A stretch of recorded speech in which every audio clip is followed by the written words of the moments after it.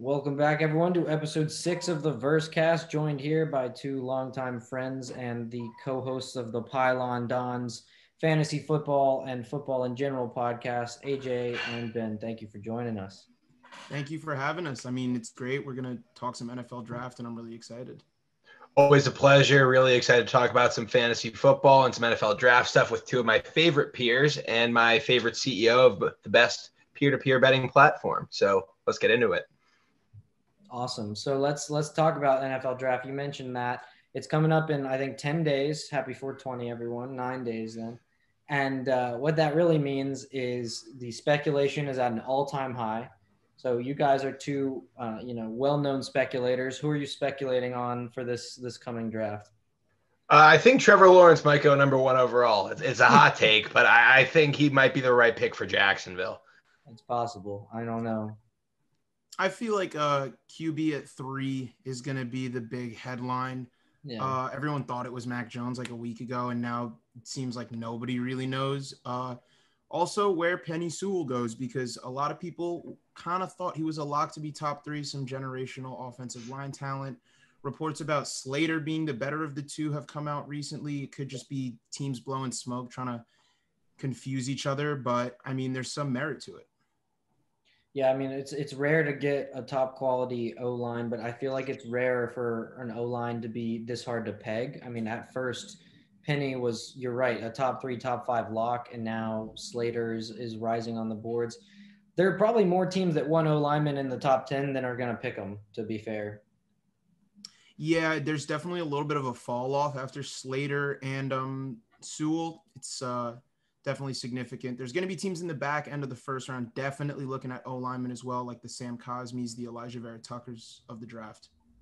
Yeah, and absolutely. And a lot of the teams in the back end of the first round really could use an O-line upgrade. We're looking at you, Kansas City, even though you made some offensive moves. If the Pittsburgh Steelers see someone on the board they like, they could also use some more talent there. So the O-linemen, they'll get their first round draft capital. It'll come. So you mentioned the first round, into the first round. Who are some players that you guys are targeting that are not day one, not going to hear their name called day one, but you think are certainly going to play impact plays next season for whoever drafts them? So later round picks. I love Trevon Moehrig at a TCU. He originally was pretty much garnering only day 2 draft capital and draft hype, but that's sort of started to change as people are starting to think he's the number 1 safety in the class. I love Eric Stokes out of Georgia as well. I don't think he's getting enough love. I think he's right up there with Pat Sturton, J.C. Horn, and the like. So, yeah, I love both of those DBs. Oh, absolutely. I mean, I'm actually going to go on the offensive route. People have probably heard me already, but I've been banging the drum for Rondale Moore. I just think the athleticism is just absolutely crazy, and I think he can come in and offer a lot to any team that's going to snag him, probably somewhere in the middle of day 2. As for maybe more of a day 3 type guy, this is a name off a little bit of the beaten path, but Demetric Felton out of UCLA is an explosive little jitterbug. He's got some real good hands on him. He's real quick, and he's hard to tackle in the open field, so he could also be an elusive weapon.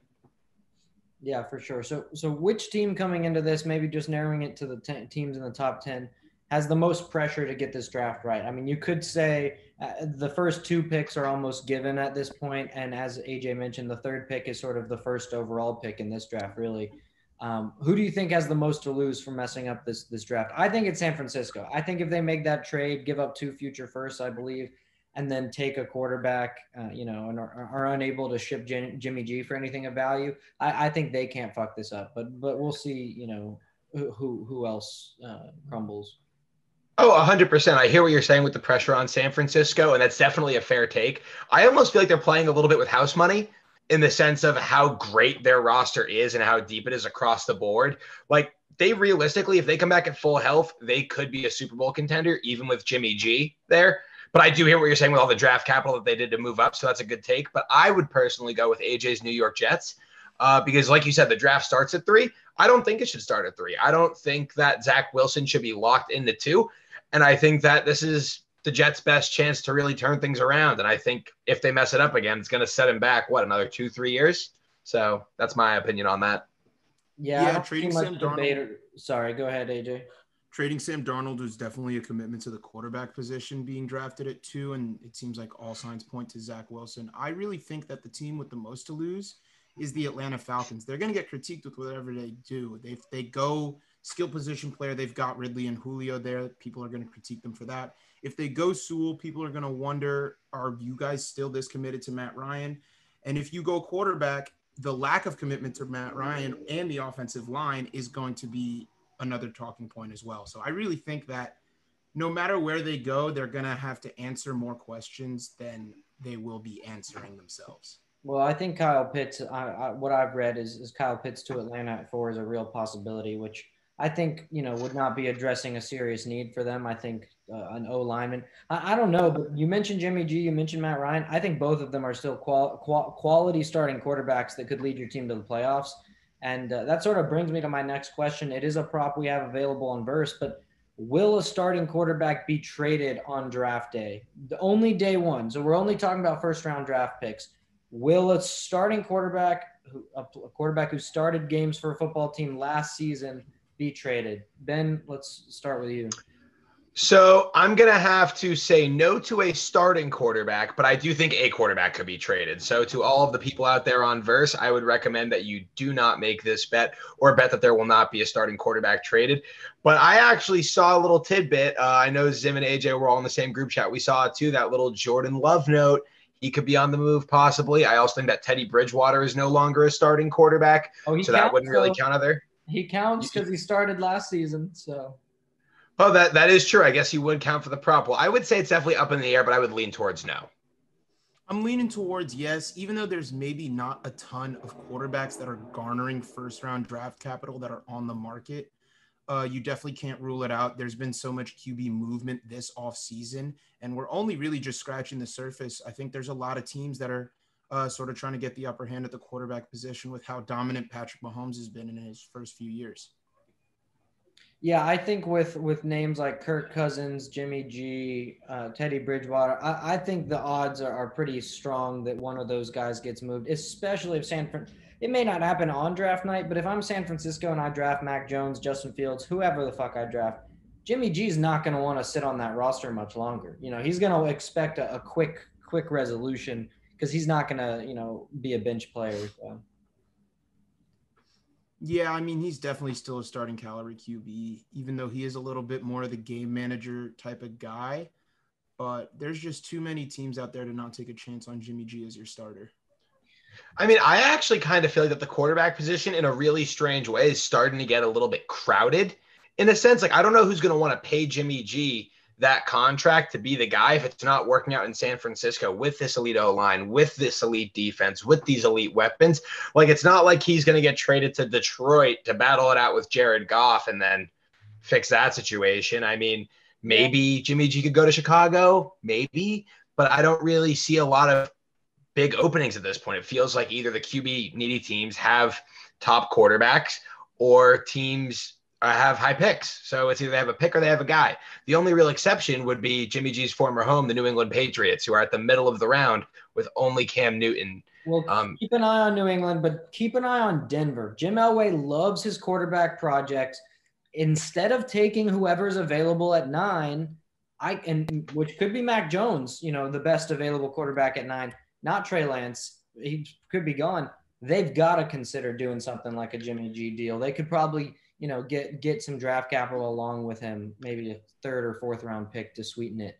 But I could see Jimmy G succeeding in Denver. Oh, he definitely could succeed in Denver, but I just don't know if they would do the number 9 overall pick for him. Oh, no. That's the big thing. I don't think it would be for that pick. Just wanted to clarify that, yeah. So you mentioned Rondale Moore earlier. I think he's an outside shot at being a first-round pick. But between Rashad Bateman and Rondale Moore, this is another prop up on Verse. Which of those guys do you think is going to get drafted earlier? Bateman all day.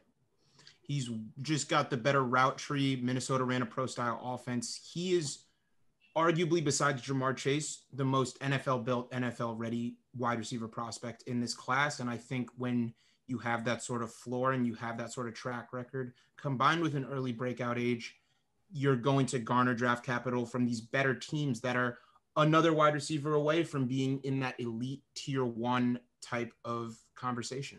Well, I just heard you say breakout age, and Rondell Moore was all Big Ten as a pure freshman. I think they're going to be within a couple spots of each other. I could really see it being a run on the draft board. It really could be a coin flip, but just don't count out Rondell Moore with his 600-pound squat, 48-inch vertical, and just you can't even see him on the field speed. So I really think he could just. I don't think he'll be a first-round pick, but I think anywhere in the 40s is where I'd have Rondell Moore going. Yeah, so talking about top receivers, I think we almost ignored just because they're so elite. But Jalen Waddle and Devontae Smith both looking at being top 20 picks. I want to hear which of those you guys think, which of those players is going to get drafted earlier, another prop up on Verse, or if you think that one of them has the potential to fall. Well, so this is perfect because AJ and I actually disagree here. Like we talked about this in our show that we dropped today also.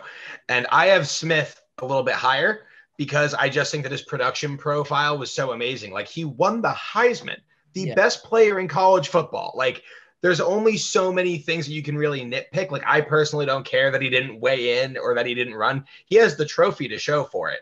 So for me, he was just so dominant, and I just think he's going to go above Waddle in the draft. Yeah, I feel like you can't not pick Devontae Smith based off any of those concerns because you just don't win a Heisman without being elite. But I do see it being, up to the front office.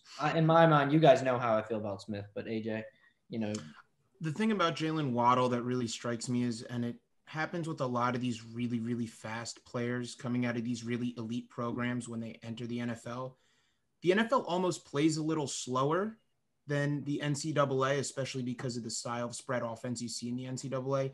And I think a guy like Waddle is going to just have so much touchdown upside right out of the gate if he can stay healthy.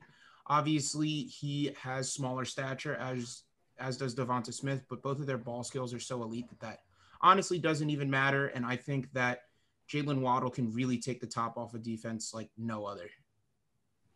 All right. Well, I think there's convincing arguments for both, but one that I think another prop that we have up that I think you guys may disagree on is Penny Sewell or Kyle Pitts. Which one of them gets drafted earlier? It really is going to be up to some draft day trades, but what are y'all's thoughts?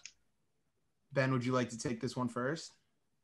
It's going to be Kyle Pitts who goes first, but I'm really mad about it because I think it is such a poor – having a franchise left tackle on a rookie contract is the second most valuable thing in football after having a franchise quarterback on a rookie contract. So this is no shade to Kyle Pitts, but even if he's the best tight end in the NFL next year, even if like he's better than a Kelsey or a Kittle, which I don't think he will be, at least not yet, it's still from a positional value standpoint doesn't sit right with me that he's going above a left tackle. That's my take on that. Yeah, I mean, I think left tackle is the second most important position in football because you are protecting the most important position in football and oftentimes are protecting their blind side. I don't really get why Sewell has fallen down draft boards. It doesn't really make sense to me. There's really not a hole in his blocking game.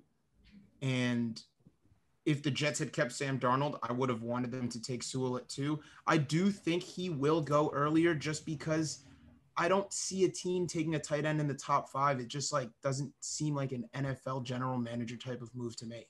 But Pitts is like a receiver plus tight end. He's almost – that's sort of the argument for him is that he's so game-changing that it could rationalize it. But I agree with you. So next up, we mentioned cornerbacks. Both of these guys have been mentioned by name. But it's going to be interesting to see which cornerback is first off the board. Between what I have currently as Patrick Surtain and J.C. Horn, between those two guys, which do you think will be off the board first?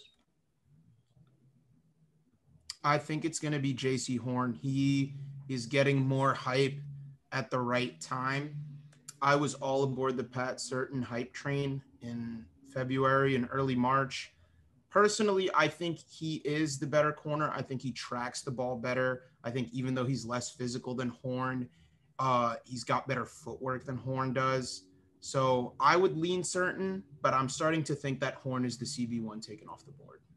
Yeah, I would agree with what AJ said also. And for me personally, be it fantasy or just as a fan, I'm always a little bit wary of late risers.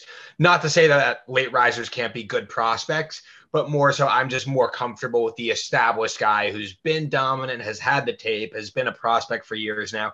So while J.C. Horn could go over Pat Surtain, I'm personally a little more comfortable with Pat Surtain's game. Yeah, I think Surtain is despite the hype, I think Surtain has the support from the start, and I do think he'll be off the board first. But that brings us to a really high, this is a tough question, and I am curious your guys' thoughts.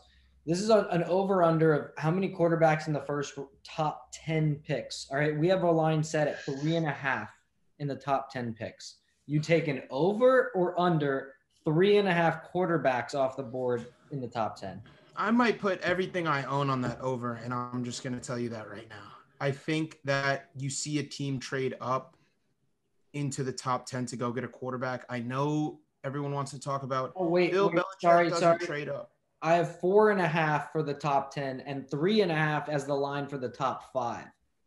So 4.5 in the top 10, but 3.5 in the top 5. Because we could see Atlanta take or trade for a team that wants to take a quarterback. So let's start with that. Top 5, over under 3.5 in the top 5 picks, quarterbacks. I'm taking the under.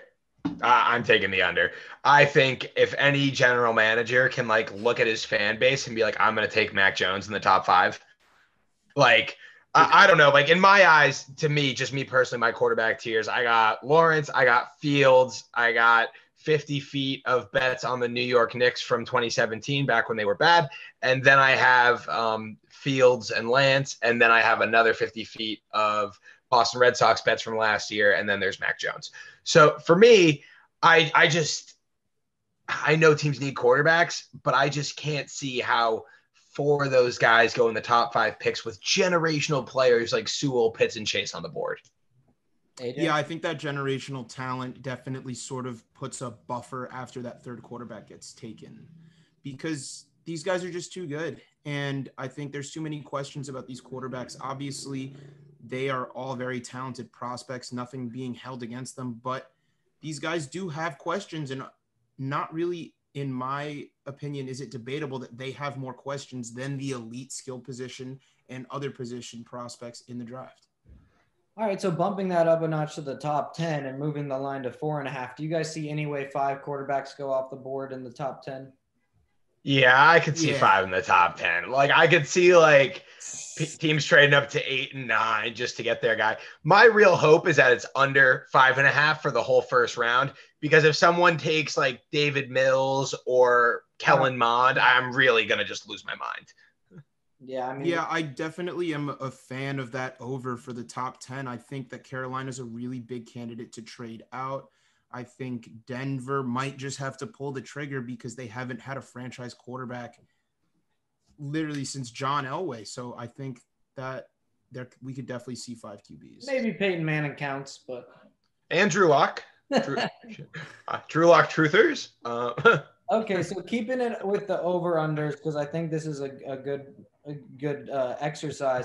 The line we have at running backs in the first round is 1.5. We're not looking at a lot of running backs. You think over or under 1.5 running backs? I'd probably take under 1 realistically. I don't know if any running back in this class goes in the first round. I mean, Clyde was a shocker of a pick, and the running backs we saw last year, Akers, Dobbins, Taylor, Swift, those guys, I would rather have all of them than Najee Harris at the moment, and Najee Harris looks to be on most teams' boards as the RB1, so I definitely don't think that running back is a position we'll see in the first round.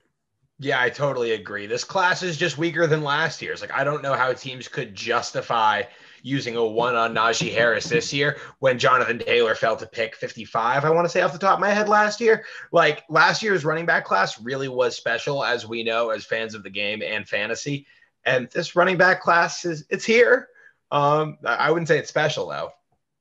Yeah, I think that's fair, and I think that's expected. I think there's a 1.5. I think there's an outside chance that back at the first round, but you're convincing that it's sort of not worth a first round pick anymore unless it's a generational guy like Saquon. So keeping it with the over unders, let's move that to wide receivers. So we've talked about a lot of these guys, but 5.5 receivers in the first round, over under. I'm going to have to say under. I think you have those first 3 guys, the Alabama duo and Jamar Chase, pretty much I think they'll all go in the top 15, as crazy as that may sound.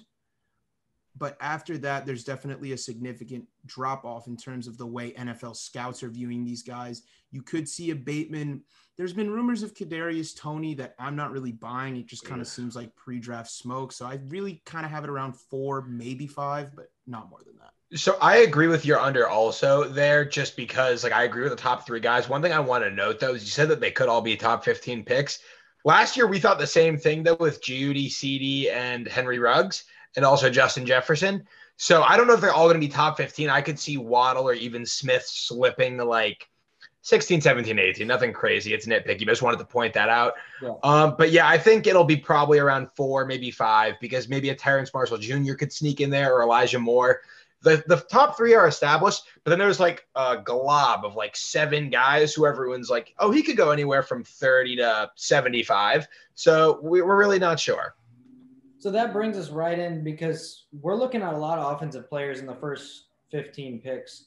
Of the top 10, do you guys think it's a shoo-in that there's more offensive players selected than defense? Mm-hmm. Yeah, definitely. Just based off QB, Sewell, and Chase alone, I think it sort of puts them over that 5 mark. Yeah, I totally agree. I could even see like 8 out of 10 being like all offense, like just off rip. This is a pretty weak edge class, no disrespect to those guys. But, I mean, certain and Horner contenders to be in the top 10 for sure, but we're not really seeing anybody like Kwity Paye or Christian Darrisaw break into that top 10 mold. Perfect. All right, so we're going to get into some quick fire rounds where we're going to answer. I'm going to ask you, we're going to really key on some specific players over under their draft positioning. So keep the description quick. Give a explanation, but this will be a quicker round. So first up, over under 40.5 draft slot for Najee Harris. Is he going below 40 or above 40? Above. And I guess an easier way to say this is not above or below, but before or after 40?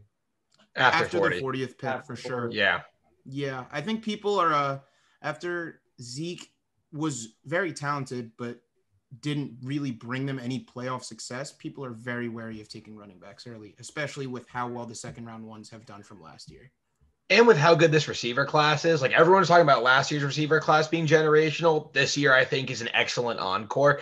And I think if I can take a great receiver at pick 43, or I can take a pretty good running back, I'm going to take the great receiver every time. Well, all right. So next up, over under 29.5 pick for Rashad Bateman. So earlier or later than 29.5.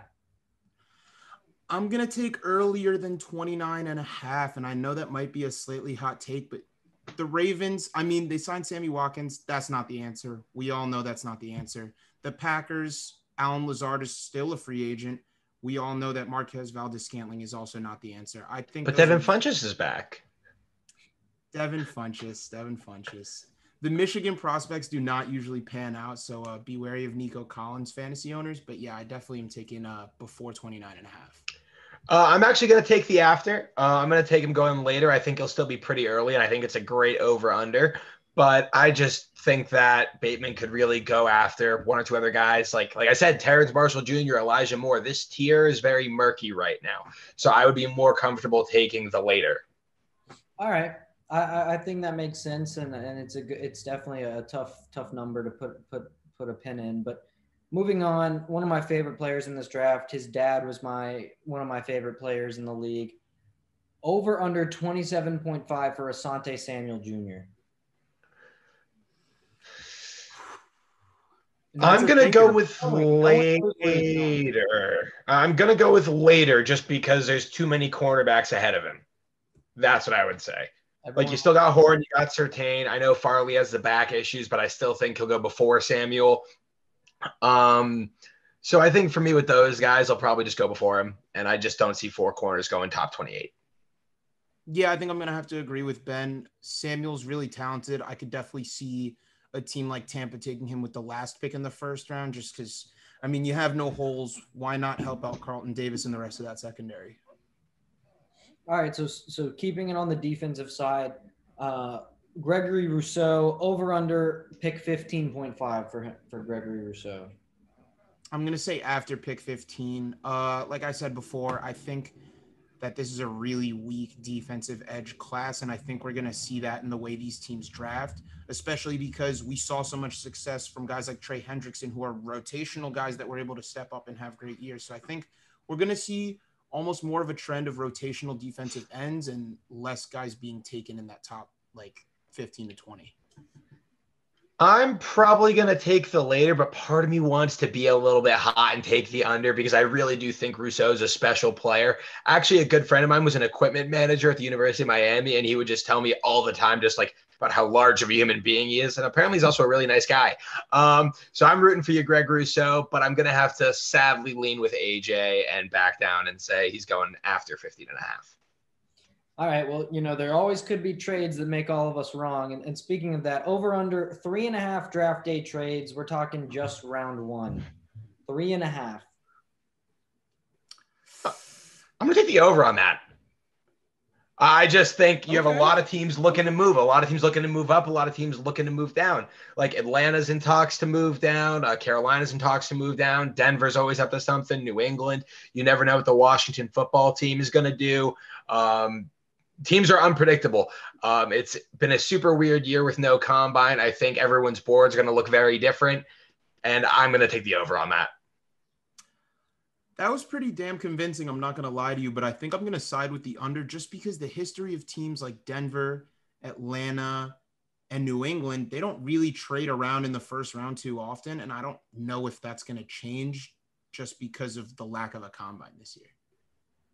Yeah, no, all fair points. I'm taking the over on that one, but a lot of these polls and props, you can vote on yourself and compete with your friends on Verse. I think you guys have found a couple that may be versatile because this draft is going to be really interesting, unpredictable. Drafts tend to be unpredictable despite the business of predicting them, but I think this one is due to COVID, due to everything going on. Really, nobody has any idea. Yeah, it's going to be pretty up in the air. We're going to definitely see a few prospects get reached on that are going to shock a lot of the viewers, especially at the defensive position level. I think that we're going to see a surprising amount of linebackers taken. We didn't get to talk about my boy Zaven Collins out of Tulsa, but I think he could definitely go earlier than people think. Well, I do want to get it on the record, everyone, since we are on the record now, there's a lot of quarterbacks in this draft. Everyone has their take. Which quarterback at the end of their rookie season will we be saying, wow, I can't believe I thought X was better than him? We had that with Justin Herbert. We've had it with quarterbacks throughout the last couple drafts. Which quarterback is it? I think AJ, we have the same answer. We have the same guy. Oh, Justin Fields, man. It's Justin Fields. It's been Justin Fields. He's been elite since high school.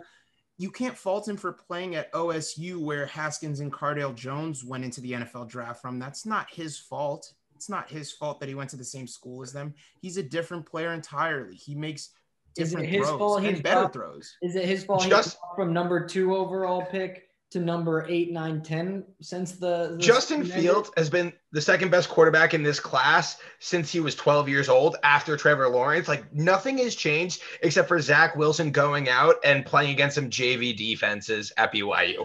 Like I'm really so off this Zach Wilson train. And the fact that the Jets want to draft him just throws me further off the train. Like I want less to do with Zach Wilson because of this. We have Justin Fields going number 2 at plus 500 if you want to throw on it, because I think I will verse you right now.